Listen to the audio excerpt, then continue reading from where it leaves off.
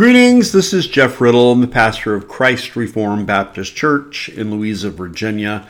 And this is going to be another in this ongoing series of an audio reading of the preface to the King James Version of 1611 that was known by the title, The Translators to the Readers.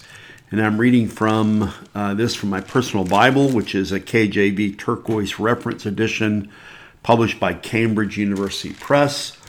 And the preface, The Translators to the Reader, is found on pages Roman numeral 5 through Roman numeral 18.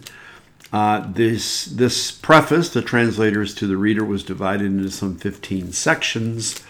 And in this episode, we're going to be reading section or part 2 of 15. And this one has as its title, The Highest Personages Have Been Calumniated. If we will descend to later times, we shall find many of the like examples of such kind, or rather unkind, acceptance.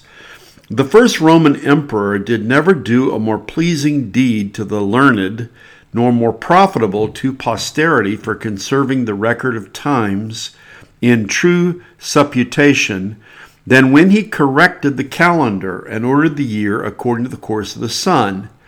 And yet this was imputed to him for novelty and arrogancy, and procured to him great obloquy.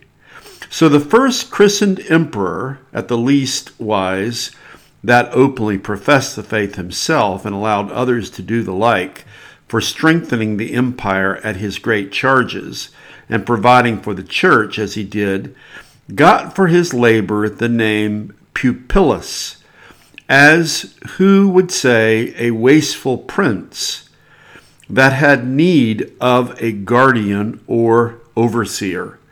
So the best christened emperor, for the love that he bare unto peace, thereby to enrich both himself and his subjects, and because he did not seek war, but find it, was judged to be no man at arms, though indeed he excelled in feats of chivalry, and showed so much when he was provoked, and condemned for giving himself to his ease and to his pleasure.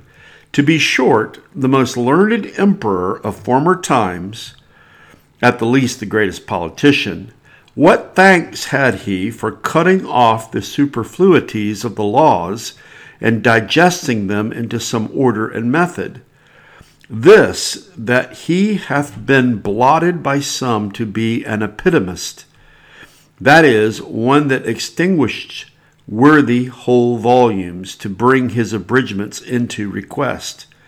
This is the measure that hath been rendered to excellent princes in former times, even cum bene facerut male audire, for their good deeds to be evil spoken of. Neither is there any likelihood that envy and malignity died and were buried with the ancient.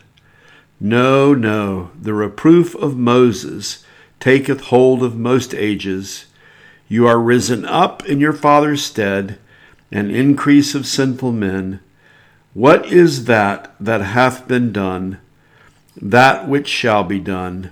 And there is no new thing under the sun, saith the wise man. And St. Stephen, as your fathers did, so do ye. Here ends part 2 of 15 of the preface to the KJV, The Translators to the Reader.